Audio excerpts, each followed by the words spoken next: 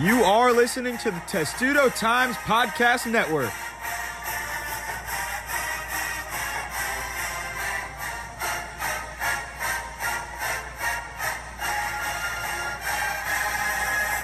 Welcome to the Testudo Times weekly podcast.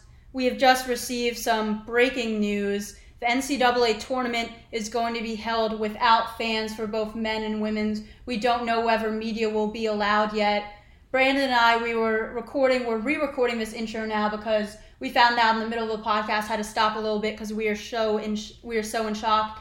You and I have discussed this over recent weeks, trying to figure out, if this is gonna, not even recent weeks, like the past week, because we didn't realize how big this was until this past week. And I think I said to you, I don't see them canceling at all. They would lose millions and millions of dollars, almost billions of dollars. And I have to say, I'm in complete shock right now. What is your initial reaction? I'm just in shock. Yeah, I'm not super surprised that it's no fans because yesterday, I think Ohio and Spokane, the governor said that they needed to limit big public gatherings, and Cleveland and Spokane, Washington are two of the regional sites for the first two rounds. So once they said that, I was prepared for no fans, at least for the first weekend. Because you can't have fans at some sites. Right, but that's the first weekend. Right, so now that's the full thing. This definitely changes things.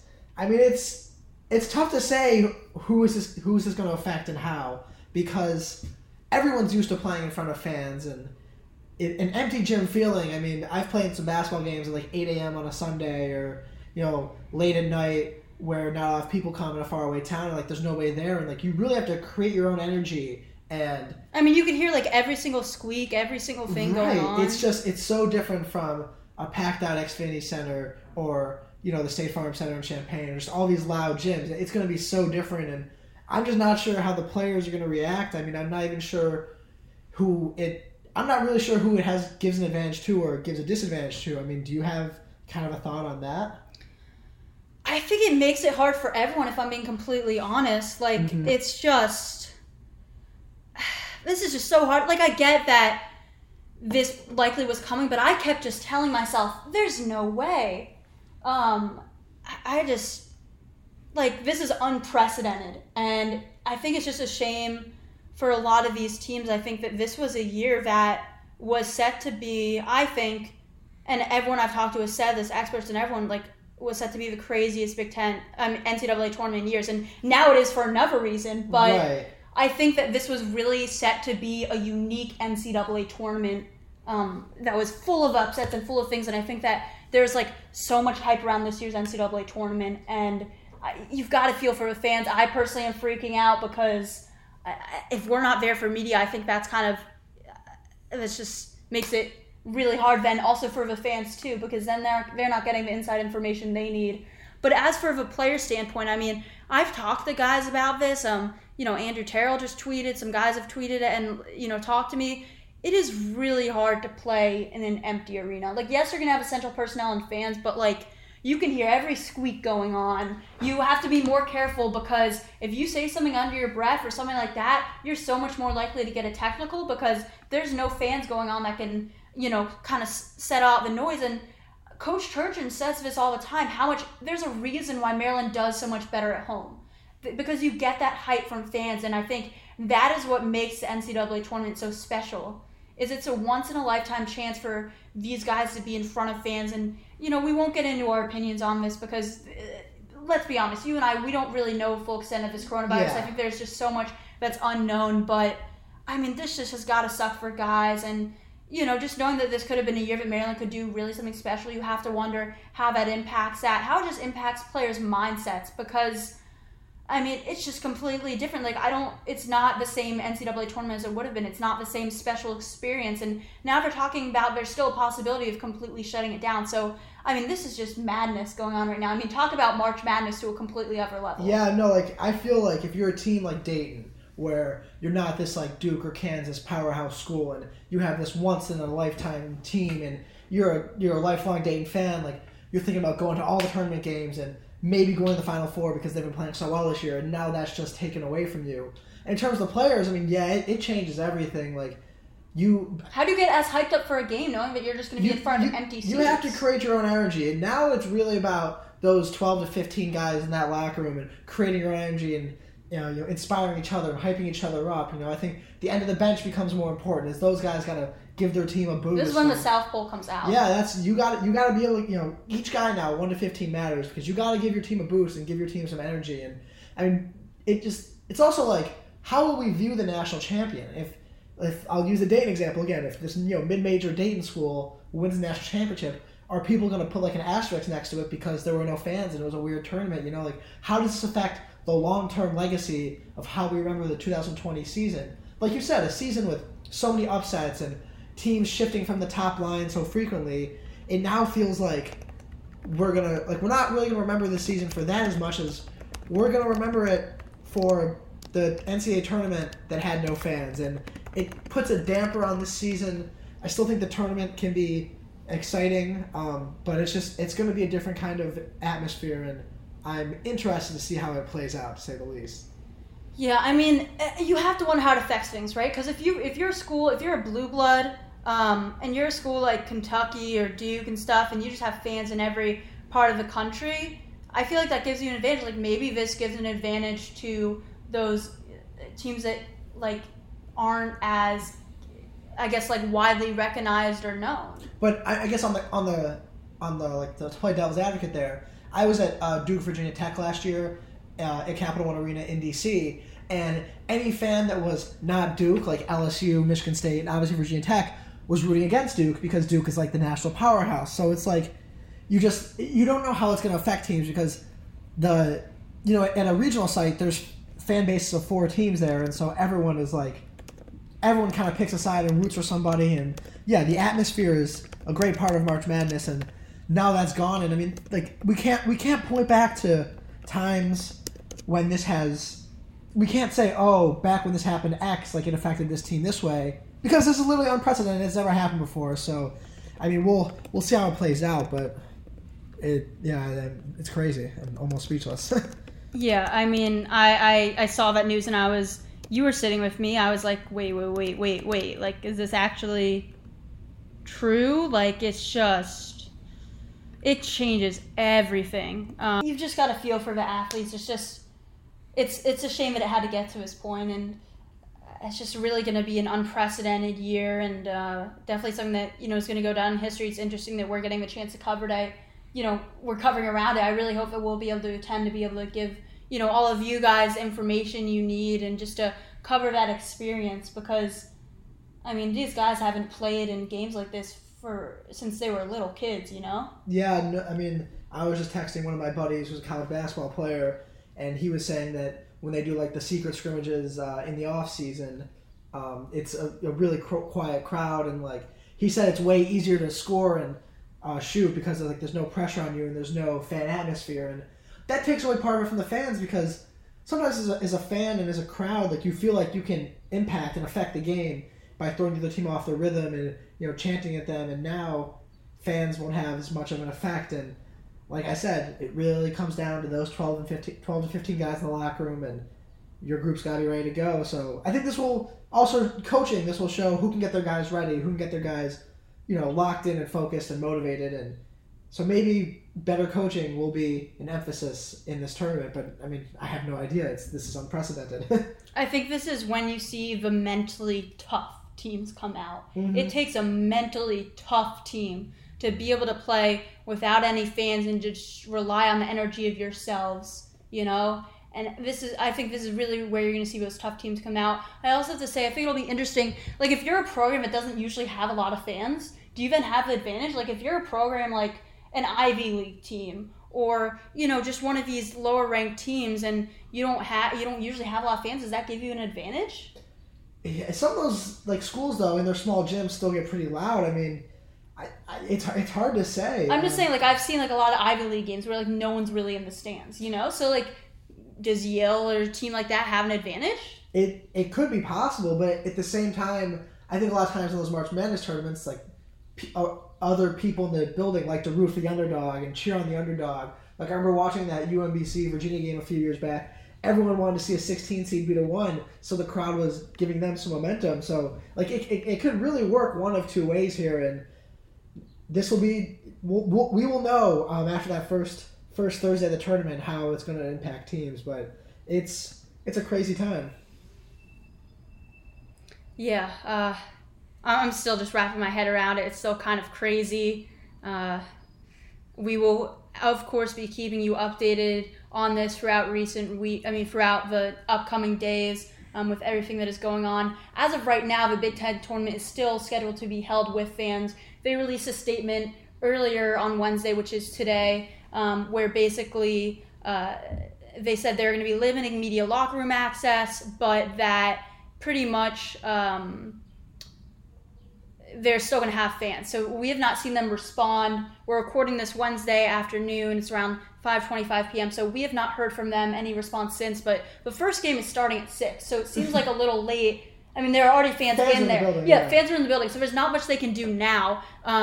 So it's definitely going to be interesting to think, and it's also interesting to know that like this tournament is the last time that Maryland and these other teams are going to be playing in front of fans for the rest of the year. Somebody sent me a text just now, and he said he thinks head coaches might try to get fans out of the conference tournaments so they can get used to it. So they can get used to it. So that's not a bad thought. I mean, but it's like a lot of fans have already bought their tickets, and it's like, how do you refund them? And there's going to be and people have already bought tickets to March Madness, so the refunds for that too, and then the impact it has also on the cities that would get a lot of money from all the tourism coming in. Yeah, no, I mean, so we'll see how this plays out. And we will keep you updated on all of that. But now into, I guess, some better news, right? Yeah. Something a bit more cheery, because I mean, this is as someone who's just been watching March Madness since I was younger, I have to admit this is pretty sad. And it's a shame it had to get to this point. Yeah.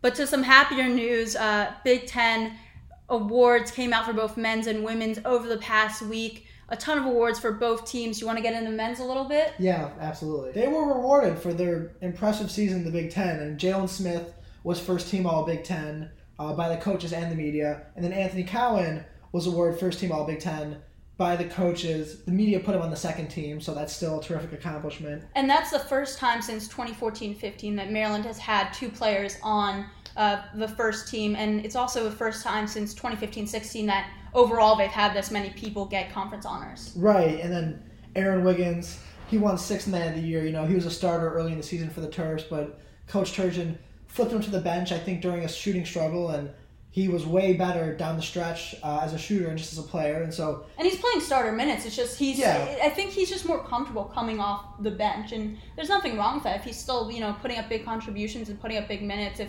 it's just a mentality thing that it serves him better to come off the bench, and it's clearly proved to be the best thing for him. Absolutely, and so he was awarded for that. And then Daryl Morsell was named honorable mention. He didn't make one of the top 3 All Big Ten teams, but I was still impressed that they honored Daryl. I mean, he deserves it, I think. His numbers go beyond the box score, and his defense. I was surprised he was not on the all-defensive team. You had Jalen Smith on that team, but right. I was really shocked you didn't see either Aaron Wiggins or Daryl Morsell on the team, one of them, because I think I've just been so impressed. We've always known that Daryl's this great defensive guy, but I personally thought that Aaron just took his defense to a completely other level this year. Especially with Maryland being one of the top defenses in the league. I think they kind of cheated because they put 3 centers on the list, and of course centers are going to have higher block numbers, but it's not really how you can compare a center on defense to a wing. I feel like they should have included more wings and guards, and Aaron and Daryl were 2 of the talented wings that were left off the list. So. I mean, and I'm pretty sure that Wiggins leads Maryland in steals. I'm not exactly sure where he ranks in the conference, but I think that's an interesting point. It's like when you're doing those all-defensive teams, they're obviously not going to be going through every film, but how much are you taking in actual defense in games versus stats? Because defense, yes, you can have blocks and steals and things like that, but I think it goes much beyond that, and I think that's what you see a lot with Daryl and Aaron. Right, it's like, especially a guy like Daryl, if he's guarding the best player on the other team every game, like Cassius Winston, he might not force Cassius Winston into a lot of turnovers, and so he won't get a lot of steals necessarily, but if you watch the game and see the job that he does to limit other point guards and have, make them perform worse than they usually do, that's that stuff that goes beyond the box score. And I feel like the whoever voted on this, they just kind of rewarded centers for blocking shots, and I hope next year they look at more wings like Aaron and Daryl. So who's the third center on the list? I know that you had Xavier Tillman, which, I mean, I wouldn't necessarily call, like, Jalen Smith or Xavier Tillman a center, but they do play that 5 position. And Xavier Tillman got Defensive Player of the Year as well. Yeah, so you had Tillman, Sticks. Think in terms of guards, you had Nogel Eastern from Purdue. You had. I'm gonna be honest with you. I completely forgot that he was still here. Like I thought he graduated last year, and I know Maryland played them and did well Only against once. them. But like I saw that and I was like, wait, he didn't graduate last year? Yeah, no, he is a really good defender, so I wasn't surprised with that. Wait, we can pause and find it. Yeah, I thought the Big Ten tweeted out. I That's what I saw it. That's what.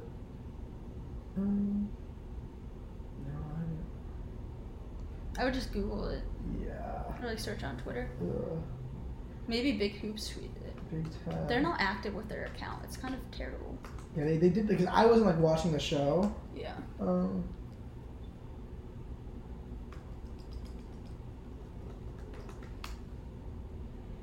I know it's somebody from Penn State, and then Big Ten men's hoops. So this should be it. The third team, second team, all defense team. Okay. Tillman. Turu. Okay, where's the best place? So who else was on that team? You mentioned that there were 3 centers on that team. Mm-hmm. Xavier Tillman was the Big Ten Defensive Player of the Year, and then you have Jalen Smith. So who's the third guy on there? Right. So Daniel Oturu from Minnesota made it. He blocks over 2 shots a game. So I get that he's a good defensive center, but of course he's going to have more blocks than Daryl or Aaron, who don't guard inside. It just seems like this was really stat-based, and I don't think that's a fair way to judge defense. I get that, it's not really, time set. It's not, a thing that they can do with their time to, go through, games and see different plays and stuff. But, I mean, I think that this seems just like it was more accounted for stats, and I think defense is a thing where that shouldn't be just, stat heavy. Right. I mean, they didn't account, like you said, they didn't account for, the eye test and actually watching guys defend. I mean, Aaron and Daryl were 2 of the guys that easily could have made it. I was shocked. I'm really shocked Daryl didn't make it. I get it with Aaron,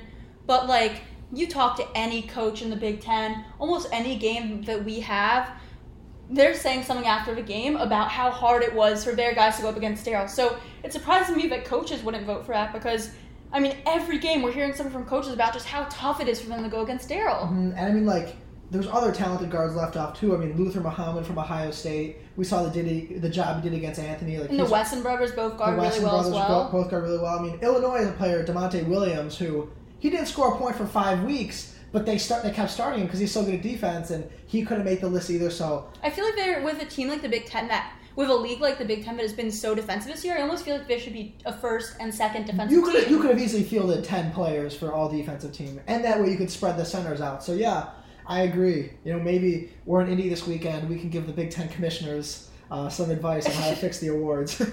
Right, and then for women's, I mean, I think it says a lot because with women's, you have most conference awards for a program in a single season. So you have both teams kind of doing something they haven't done in a while. With men's, it's been several years since they've had this many. For women's, it's the most.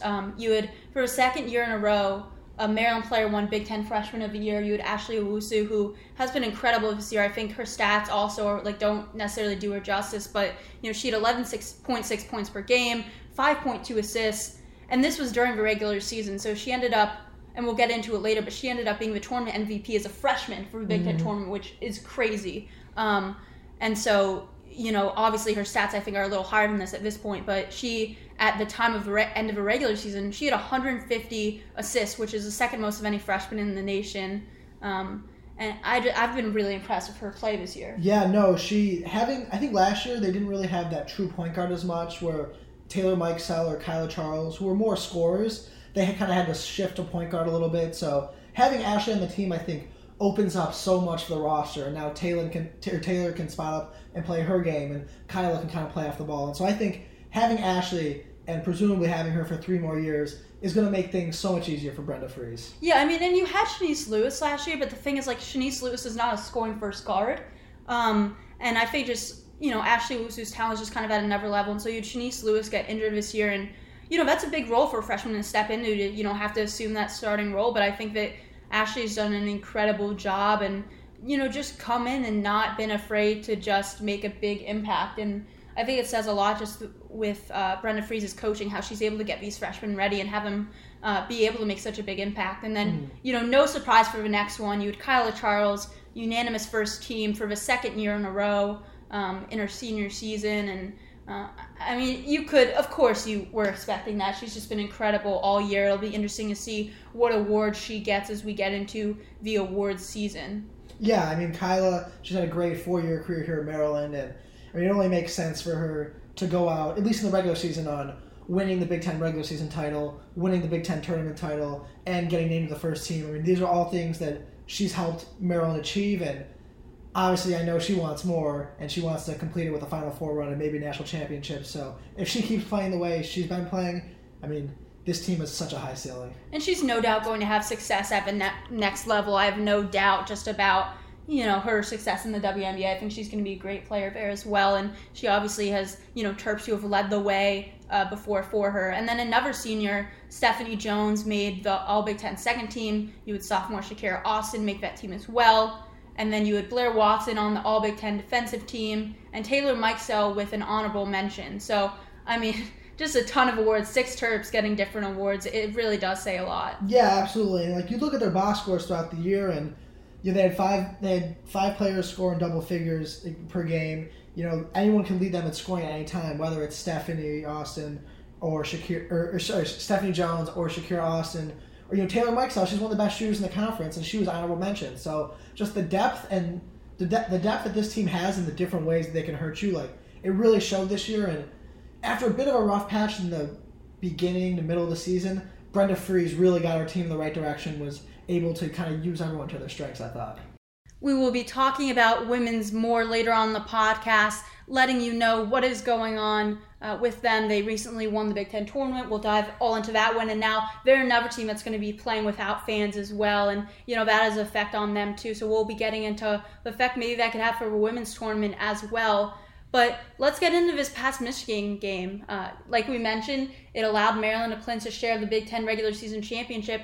And I thought they looked the best that they have been in a while, especially offensively. And it seemed like they were getting back on their defensive prowess a little bit as well, even though Michigan did have, a decent percentage from the floor. Yeah, no, you talk about the offense. They shot 56% from the field, which was their highest mark of the season. And all year we've been talking about Aaron Wiggins and Eric Ayala as the X factors and the guys that can take this team from good to great. And they were 6 for 8 from 3 on Sunday. Playing off of sticks and Cowan. They're gonna have to knock down open shots in the tournament. So that was definitely an encouraging sign. I gotta ask you, as someone who's been around the program for a lot longer than I have and been around Maryland, what does it mean for this program to clinch a share of the Big Ten regular season title and have that, be able to hang that banner? Oh, it means so much. Especially look at a guy like Anthony Cowan. He said all along, he's been saying it all season, he wanted to come back to get a ring, to hang a banner. And I think that, some people have tried to diminish this, so saying, now they're sharing it with 2 other teams. And yes, that's true, but we mentioned this on the podcast yesterday. The 2 best leagues in the country, the Big East and the Big Ten, both had the championship shared 3 ways. I don't think it speaks to, yes, Maryland had a chance to clinch it, and it sucks for them that they didn't. And I'm sure at the end of the day, that's kind of a little bit disappointing, even if they don't want to admit it. But it still means so much to even get a share. They hadn't had a share of a championship since 2009, 2010. It means so much to this program to have that. Mark Turgeon was talking about how it was like a gorilla off his back. It just, there's been so much pressure on them all along, and especially this season, they were really, really starting to feel it of just being on the cusp of that title. And I think it got to them a little bit, along with having, the 4 games in 10 days. There's just a lot on them mentally and physically. And so to finally get that, they were saying it's almost a sense of relief, but it's just this pride for this program, because regardless of whether it's shared or not, this is something the program has not been able to do in a really long time. And it comes in a year where the Big Ten was really, really tough from top to bottom. Yeah, I think it's a huge deal. Yes, they probably should have won it by themselves outright, and they missed an opportunity. But just to win it all, and you think about where they were in the preseason, everyone picked Michigan State as their favorite.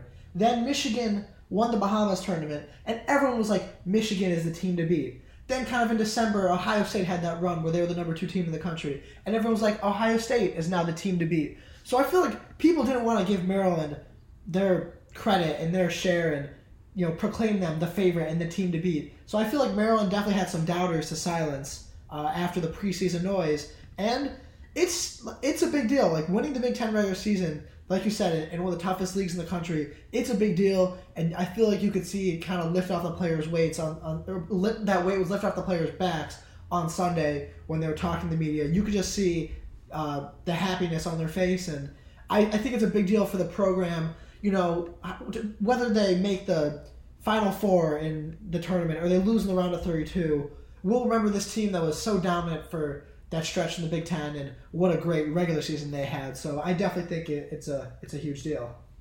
Yeah, for sure. And just the way they're able to do it, you know, on Anthony's senior night, being able to do it the way they did with just, you know, having all the fans there. You had Bruno Fernando and Kevin Herter back, and it was just, you could just see the joy as they were, you know, cutting down the nets and celebrating, and it definitely means a lot to his team. But, you know, they were quick to say after, like, we're not done yet. They want a lot more. They want the Big Ten tournament title.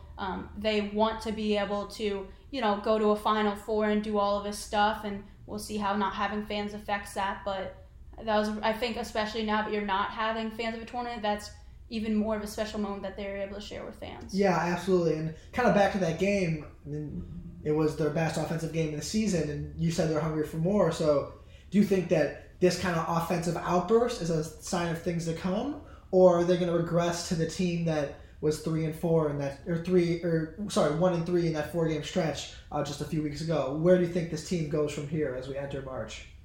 I think that the team is going to progress up. I mean, you guys have said on the podcast that, like, you thought they peaked too early with that win streak, but even amongst that win streak, they're saying they hadn't peaked yet. I think this could be the start of Maryland's peak, because even in that win streak, you didn't have games like this where you had both Eric Ayala and Aaron Wiggins looking as good as they did. You know, they together shot a combined 6 for 8 from beyond the arc, and were in double digits. You had a season high for Eric. He also had his career high with 7 rebounds. And then, you know, you had Anthony Cow and Jalen Smith as their usual selves. Darren Morsell looked good too. So I think that this could be the start of something special for them. Yeah, I definitely think they're out of the funk that they were in when they went 1-3. I'm not sure they're going to be able to repeat 83 points and 56% shooting. But if they can play close to that level in these wonky kind of games now with no fans and neutral court and all that, they should be in a good spot. And when Wiggins and Ayala are hitting shots like that, they're a really tough team to beat. So if you can at least get one of those guys having that kind of game, I think that'll bode well for the future. So, and I think also just getting that taste of what it feels like to have that championship, to be able to have that celebration, I think they want more of that, you know? I think that can be a huge motivator for them. And I think that even, you know, not having fans and stuff like that, like, I think Turgeon can use that as a motivator for them too. Like, it's just another wave of adversity that they're going through, and this team has shown that they can really fight through adversity and join together. And so I think this could be the start of that. Yeah, absolutely. Mark is Turgeon. He's a interesting figure in College Park. You know, some people love him, some people don't like him as much. But like what you said earlier, this March we'll see a lot of it, what coaching's about, and how do you motivate your players and kind of game plan for this atmosphere. And I think Turgeon's done a really good job with the roster this year, so we'll see if he can keep that going forward. Starting this weekend in Indianapolis, the Maryland's going to kick off their Big Ten play on Friday night against the winner of Penn State and then the winner of Indiana and Nebraska, who are playing on Wednesday night. So so we won't know the winner. I mean, you guys will know. We'll know the winner by the time this podcast comes out. Between Indiana and Nebraska, I think it's fair to say that we see Indiana coming out of that, right? Yeah, I mean, Nebraska hasn't won a game. They've lost 16 straight, and they just picked up 2 football players to, like, fill out spots in their roster. So wait, they did? Yes. So wait. Please emphasize more on this. They picked up 2 football players for their roster. So they suspended their second and third leading scorer. I think Cam Mack and Deshaun Berg. Oh, wow. Cam Mack was a big player for them. Yeah, and they were already down on scholarship players as it is.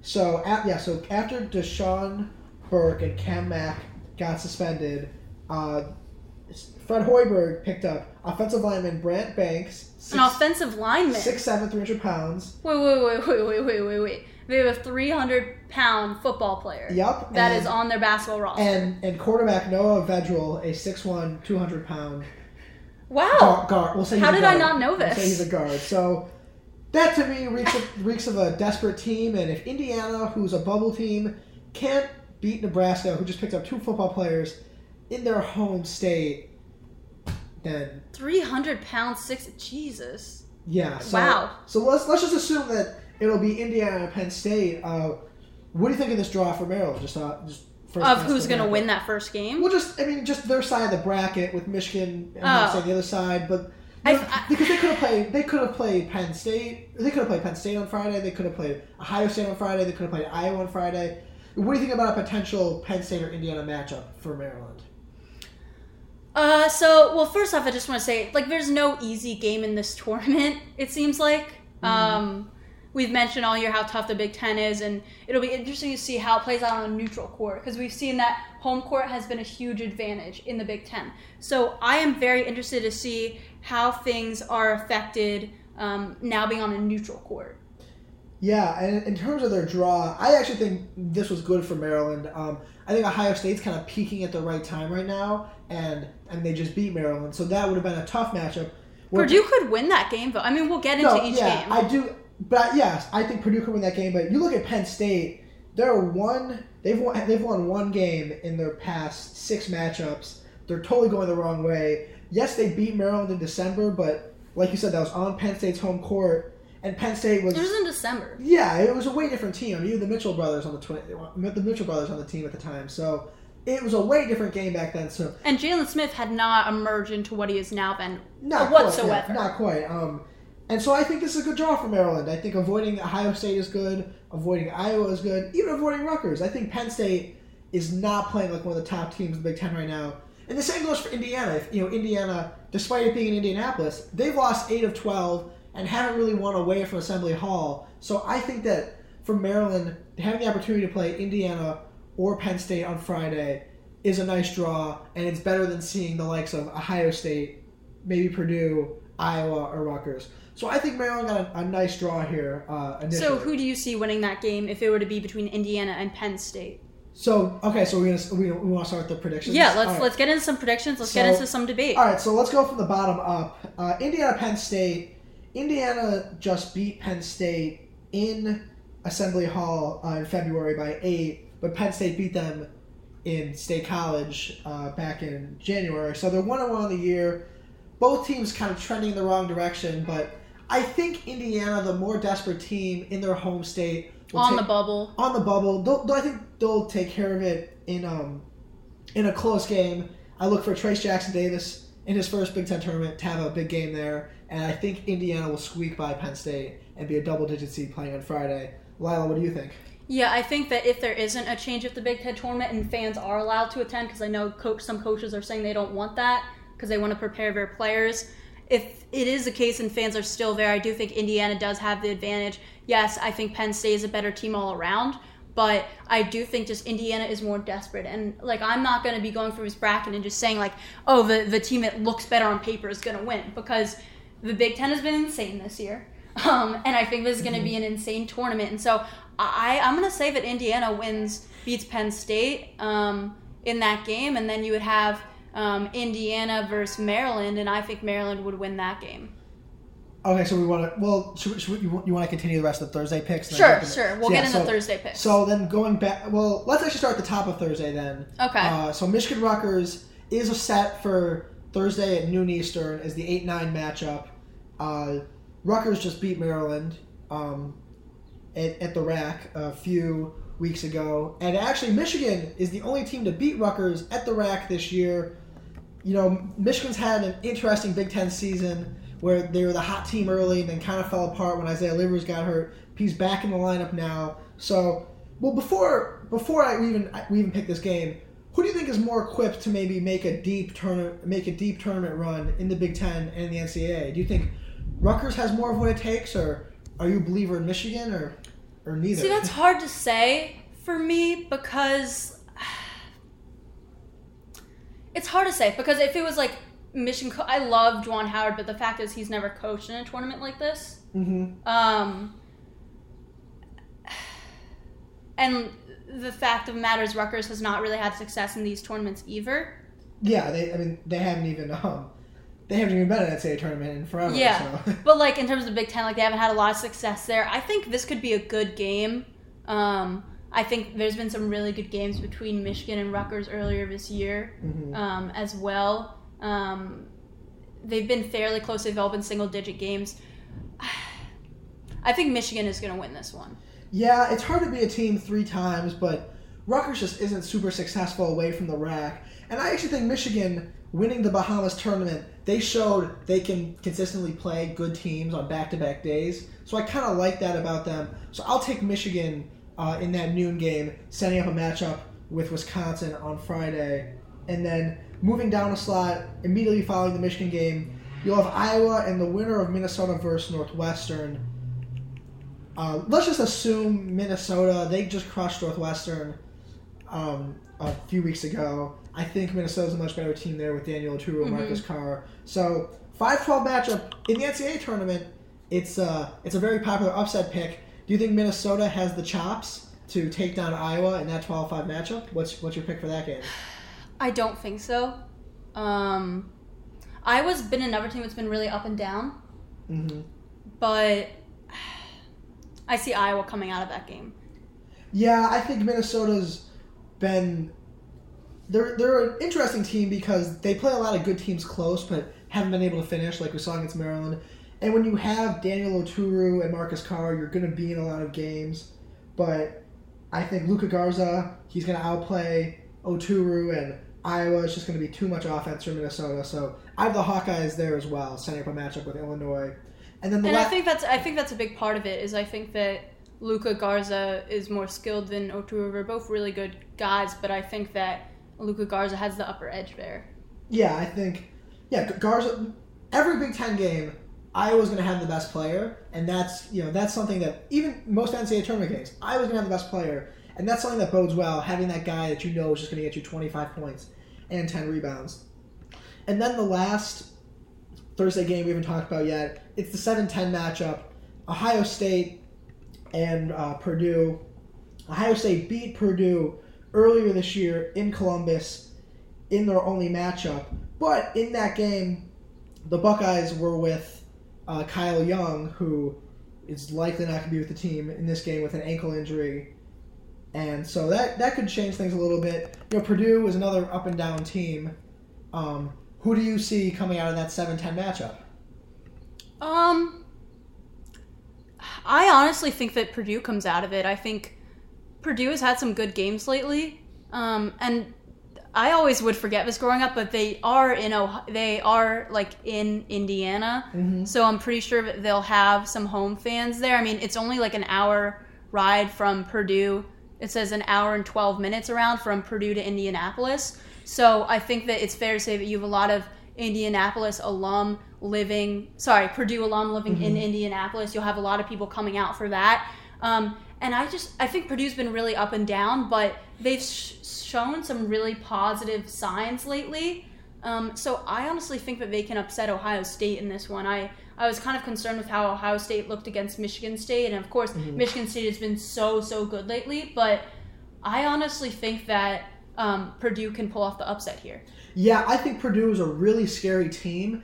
And if they were playing anybody else, Michigan, Rutgers... I'm surprised by how much we're agreeing on stuff right now. Well, I'm going to pick Ohio State. Oh, okay. I'm going to pick Ohio State, but I do think Purdue is a really scary team. And had they been playing like Michigan or Rutgers or Penn State, I would have been more inclined to pick them. But Ohio State, after their January swoon, has been really good. And Chris Holtmann has got his team playing together. And I think Chris Holtmann is maybe the best game coach in the Big Ten. And I just think he'll have his guys ready to go.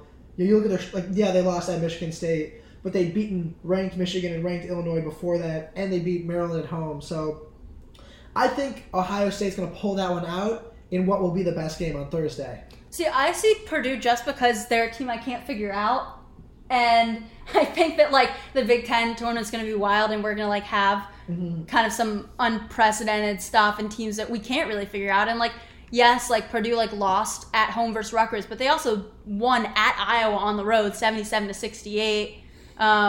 They've beaten Iowa twice this year. They've won at Indiana, at Assembly Hall, a tough place to play. They were able to beat Michigan State in such a weird game early on in the season, 71-42, which is, I think, probably the weirdest game of the Big Ten this year. Purdue at Mackey sometimes, though, is like a top 5 team in the country, the way they just hit shots and blow teams Right, out. so I'm saying, like, if they're only, like, an hour away from home, like, maybe that has a big impact. I just think Purdue wants to prove something. They're not necessarily a team that... Like, they won a share of the regular season title last year, and then they've kind of gone down this year, and I think they're coming out with something to prove that, like, they don't want to be, like, this laughing stock of the Big Ten. Yeah, last year in the Big Ten tournament, they actually lost the 7-2 game on Friday to Minnesota. And they're not quite on the bubble, but if they beat Ohio State and Michigan State, it'd be hard to keep them out. Yeah, Purdue to me is the team that has the most variance. I think they could lose to a really good Ohio State team, but, like, if they beat Ohio State, Michigan State doesn't want to see them on Friday after the way they killed them in Mackey. So Purdue, to me, could lose in the first round or win the tournament. And then so that kind of shifts us to Friday. I guess we'll start from the top again. We both have Wisconsin, Michigan. Who would you pick in that hypothetical quarterfinal game? I think that's going to be a really good game, first off. I think that Wisconsin has been on this streak right now, and I don't necessarily know if they can uphold that. Mm-hmm. So I'm going to say Michigan. Okay. Like I said, I think there's going to be a lot of upsets in this tournament. I know that Michigan is a fan base that travels really well, but even beyond that, I just think even though like Maryland won by a decent amount, like I think Michigan has looked really good when they're with Isaiah Livers. Mm-hmm. And I think Juwan Howard will be fired up for his first Big Ten tournament. And I just think that, like, Wisconsin has had such, like, this winning streak. At some point, they've got to lose. Yeah, so I've actually done a complete 180 on Wisconsin. I didn't think they were that good in the preseason. And then they were 6-6 in the league, and that kind of confirmed what I thought. But to me, they feel like the team of destiny in the Big Ten.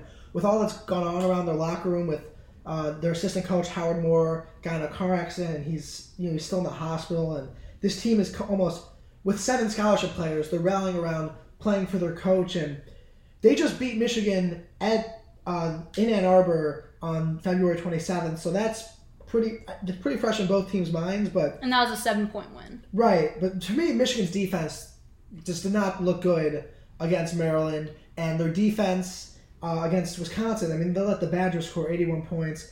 I'm kind of all in on this Wisconsin team right now. They're playing well, they're gelling, they're really well coached, so I think Wisconsin will handle Michigan on Friday morning. See, I think they're going to be that good team that gets upset on the first day. I just think it's going to be that kind of Big Ten tournament. Like, guys, like, I'm not making these decisions that logically. I'm doing what I think, like, what upsets could happen because I think this is going to be an insane tournament. From a talent perspective, you could argue Michigan is the more talented I think team. They are. Right. I just bought into Wisconsin and Xavier Simpson and John Huskey's last Big Ten tournament. Yeah, and Michigan is... They didn't finish them in standings the way they wanted to. Michigan has historically had success in the Big Ten tournament, so that wouldn't surprise me at all. And then in this next matchup is going to be so good. The next quarterfinal game. So good. We have Illinois, and we both agree it's going to be Illinois and Iowa. I really want that matchup. Their games have been good this season. Yeah, these are two teams that legitimately... First of all, they legitimately don't like each other. In Iowa, the Hawkeyes won by 7, but then just this past Sunday in Champaign, Illinois squeaked out a 2-point win that came down to the last possession. You got Luka Garza going up against Kofi Coburn. You have the guys just generally don't like each other. Both games have seen technical fouls. It's going to be a great game, I think. Lila, who do you think is going to come out with the victory there? That's a tough one. Mm-hmm. It's a very tough one. Because it's gone 1-1 this year. I think after the way last game ended, I think Illinois comes out and gets the win. Okay. I also think Illinois knows that like they could have had a chance to be at the top of the Big Ten and kind of blew it, and they want to redeem themselves. I'm going to go with Iowa on this one. I think that the playing the day before actually helps teams, so I like that Iowa will have a game under their belt in that building to prepare. And I think the game on Sunday, Illinois won, but Iowa was making a push, and they probably would have won if the game was 4 minutes longer. I just think that Garza and all that shooting is going to be too much for the Illini, who sometimes can go on scoring droughts. This will be the game I'm looking forward to most on Friday, but I think Iowa squeaks it out in what's going to be another absolute classic. Moving down the bracket, then on Friday afternoon, early night at 6:30, Michigan State, the 2 seed, will be playing either Purdue or Ohio State. You have a Michigan State-Purdue, so I'll let you make your pick for that one first. Who do you see winning a hypothetical Michigan State-Purdue game? I see Michigan State winning that game. There's no doubt that loss to Purdue is just in their mind. I mean, that was one of the most uncharacteristic games Michigan State has ever played. I know how upset Tom Izzo and all those guys were after that loss, and Michigan State is just on a roll right now. They're looking really good. So they only played each other once this year, and like that was the only time they saw each other. So I think that I think Michigan State is hoping to get Purdue in that game. I think Michigan State really wants to smack Purdue in the mouth and be like, that game was a complete flop. This is who we are. Mm-hmm. So I have it Michigan State, Ohio State, which, according to Ken Palm, it's kind of funny. Those are the 2 best teams in the league, actually. So it's kind of interesting. And with Maryland being the 3rd best team. So it's a little interesting to me that all those teams are on the bottom side of the bracket. Just, the analytics support those 3 teams as the best teams. Michigan State, Ohio State is going to be another really high level. If they play, it'll be another really high-level game. Michigan State just beat them on Sunday in East Lansing. I didn't think Ohio State looked good in that game. But it was Cassius Winston's senior day. He had 27 points, and the Buckeyes still only lost by 11. But I just think that and these are also the 2 winningest teams all time in the Big Ten tournament with the highest win percentages, both in the 60s. So I think we'll be in for another good battle here. But Cassius Winston, like you said, his last Big Ten tournament, I think the guard play is going to be too much. And Michigan State, another team that's had success in this tournament before, I think they'll get past the Buckeyes fairly easily. So I have Michigan State advancing to my Final Four, as do you. And then Friday night, 9 o'clock. The team 9 o'clock game. That's going to be interesting. It's a late game. The team we cover, the Maryland Terrapins, they'll be facing either Penn State or Indiana. We actually both have Indiana. But we'll talk about the possibility of both. Why don't we do that? Yeah, so Maryland, Indiana, briefly, Maryland beat them twice this year. Once in College Park where they crushed them, but then in Bloomington on a January Sunday, the Hoosiers took them down the final possession and were a bucket away from winning. That was one of Maryland's best starts of the year, though. They just kind of gave it up. Yeah, down the stretch. And then Penn State, like we said, took care of Maryland in December in Pennsylvania, so a lot has changed since then. If you're Maryland, which of these teams would you rather face? It's a good question. It's hard to beat a team 3 times. I actually think you'd rather see Penn State. Really, I was going to say Indiana because I just think they played them twice. They know how they play, and they know they can get it done against them. I think it's hard to see on the reverse. I think it's hard to beat a team 3 times. Indiana was much better against them the second time around. So maybe the third time around, you know what I mean? Like maybe the third time around that evens out. And Indiana being close to Bloomington, Indianapolis being close to Bloomington might be a pro Hoosier crowd. Whereas Penn State to me is just sliding in the wrong direction. So I think Maryland, if I'm Maryland, I'd rather see Penn State. But also I think a Penn State win looks better for your resume in March for what it's worth. But let's say Maryland was to play Penn State. Do you think they would take care of them and get revenge for that December loss? I think either way, Maryland's going to win this quarterfinal game on Friday. I think this team knows everything that's been said about them of not being able to have any success in the Big Ten tournament. And they just were able to prove they could win a Big Ten regular season title, a share of it. And so I think for Maryland, they know what's going to happen if they lose this game. They are sick and tired. They have not gotten past this quarterfinal game, and I think they know that, and I think it's something that's is just gonna drive them. They want to make it past the second game because they haven't in so long. Yeah, I agree. I think that they're just much better than Penn State and Indiana, and if they play anywhere close to the way they played on Sunday, I think they'll take care of business. So now I guess let's jump into our hypothetical Final Fours. We have different. I mean, on the top side, you have Michigan versus Illinois. So I guess on the top part of the bracket, in your Michigan-Illinois Final Four matchup, who do you see advancing to the title game? So that would mean in my bracket I would have a matchup between Michigan and Illinois. Right. I actually would have Illinois winning that. I think I like Illinois a lot in the games that I've seen them against Maryland this year. Mm-hmm. And I think they have what it takes to do that. And I don't know if this is a year where Michigan can make the semifinals. So I actually have Illinois there. And then between a Maryland-Michigan State matchup, I think that Maryland, again, is looking for revenge in this tournament. I think they're starting to hit their stride. They've now seen Michigan State at their best. And you know that they're upset that they let down their fans and, had that loss on College game day. They've proven that they can beat Michigan State before, and I think they can find a way to do it again.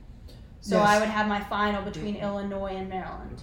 All right, so for me, I have Wisconsin, Iowa in the Final Four, and I'm a believer in Wisconsin. I think their coaching will help them shut down Luka Garza. They're playing really good team basketball right now, and like I said, this Team of Destiny thing, I like the vibes of the Wisconsin team and the way they're trending. I think they'll take care of an Iowa team that doesn't always play a consistent 40 minutes, and against the Badgers, you can't let up because that team plays hard for all 40 minutes. Down the bottom side, I also have Maryland, Michigan State, and it's a funny stat because Maryland actually has the worst winning percentage in the Big Ten tournament of any team in the league. Obviously, they've only been in it since 2014. And conversely, Michigan State has the best winning percentage of any team in Big Ten history in the Big Ten tournament. Tom Izzo is Mr. March. He's had success here before. Cassius Winston is on a roll right now. And in the two matchups, Michigan State has played better for 76 of the 80 minutes, I'd say. Except for... Are you kidding me? At Michigan State? No way. They were winning until the last 4 minutes. They came back. Okay, you're right. Sorry. So they were... Maryland led by 15 points in the first half. And then Michigan dominated. Sorry, I got that confused. I knew... So there was two comebacks in that game. But Maryland led for most of that game. Right, Maryland led for most of that game, and then Michigan State took the lead, and then Maryland had to storm back furiously, where the second game, Michigan State just kind of dominated for 40 minutes. I think that's the team we're used to seeing right now. I'm not going to bet against... So you're really going to have the two top teams in your final? Yeah. In the nature of the Big Ten Conference this year, you really think that the two top seeds are going to end up in the final? The Big Ten tournament historically does usually go that way. But this has not been a Big Ten season that has conformed to history. And last year there were also three teams that were at the top, and you still ended with Michigan. There was a kind of three-way mix with Michigan, Michigan State, and Purdue, and you still saw Michigan and Michigan State.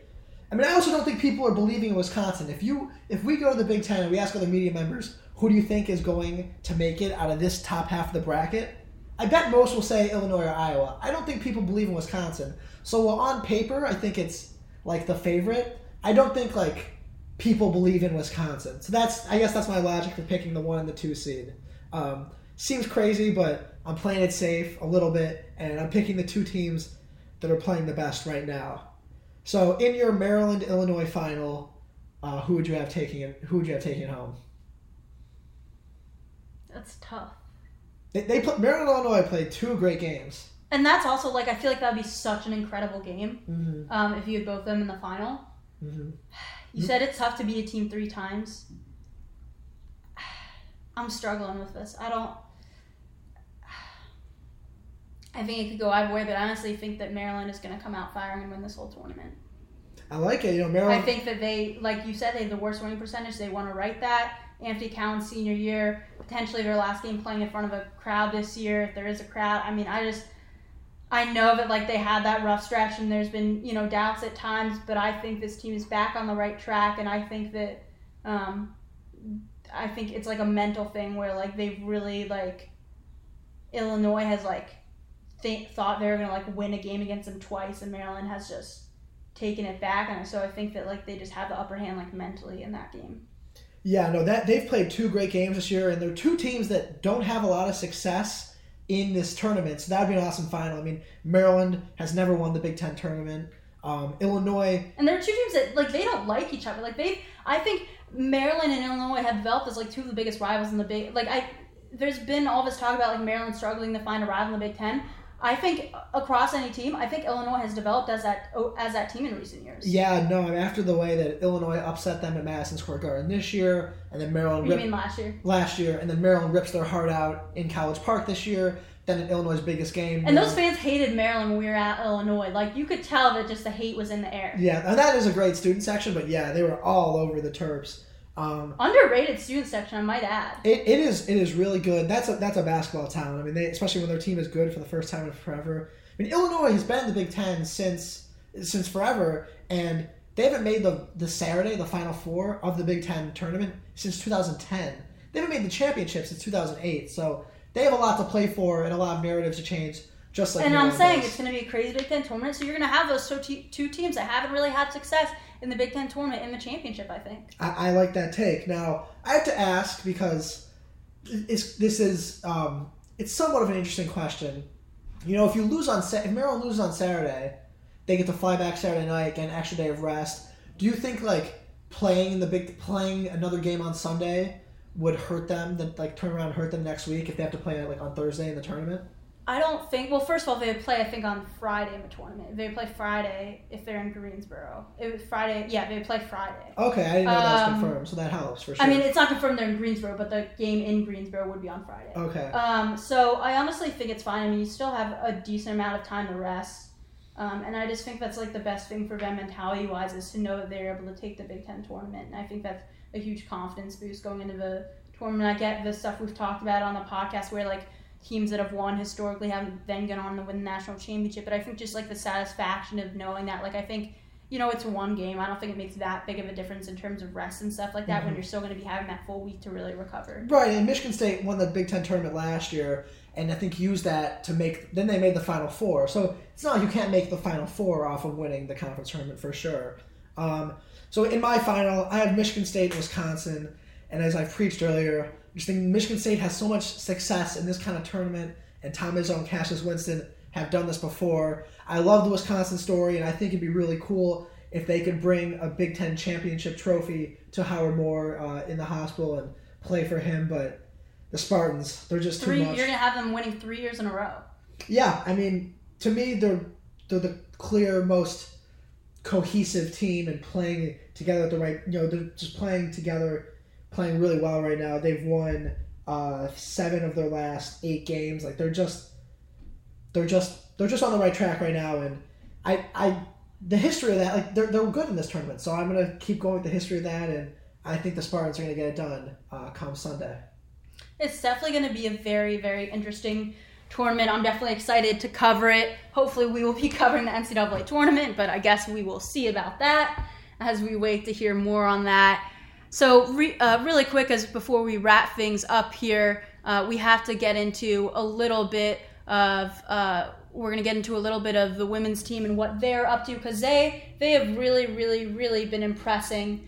They take the Big Ten regular season title, sharing it with Northwestern in a year where, quite frankly, like the Big Ten women's has been brought to another level of competition. I think you've just seen a much more competitive women's Big Ten this year, and so I mean, Brenda Fries said it in her post-game speech that it just meant a lot for them to win that regular season title more so than it had in previous years, and then, you know, they are able to come back and win the Big Ten tournament.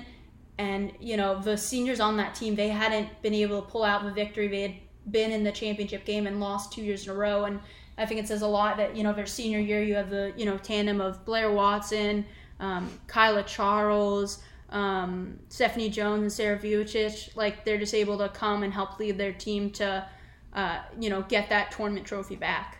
Yeah, no, this team, like you said, like the seniors, I think, are hungry, just like the basketball team was hungry. The women's team is hungry too after the way last season ended, not winning the Big Ten tournament and not going super far in March. So I think those seniors and those girls that were on that team last year, they're going to be super hungry. And with the way they're playing right now, there's not many teams in the sport that are playing up to their level, especially with their historic margin of victory. So I like the way this team is trending heading into the tournament. Wouldn't you agree? Yeah, for sure. I think that this is like a really, really good team that has just like set all these like records and stuff like that Maryland women's hasn't done. They have the highest scoring margin in program history. I think they can get contributions from so many different people. Anyone on their roster, can play. The 8 people that play, all of them really do well. And I think these seniors want to go out with a bang. Like, I think this team really can make a Final Four. I think the one team I'm really worried about them facing is Oregon, which I think would end up facing. Currently with the bracket, they wouldn't have to face Oregon till the championship. I honestly think you could have a championship between Maryland and Oregon. Yeah, I mean, with Sabrina Ionescu, she's the best player in the sport. But if you don't have to see her till the championship, I mean, South Carolina's been really good too, but the way Maryland's playing, I mean, they shouldn't be scared of anyone. And now I think the week off will help them too. Like, they just had that emotional high of winning the Big Ten tournament, and I mean, 2 weeks off, really. Yeah, and you know how good of a coach Brenda Fries is. She's been there. So she's going to have them ready and prepared for the road ahead. I think having an experienced coach like Brenda, who's won national championships, that's going to help them, and that's not something that every team at that level can say.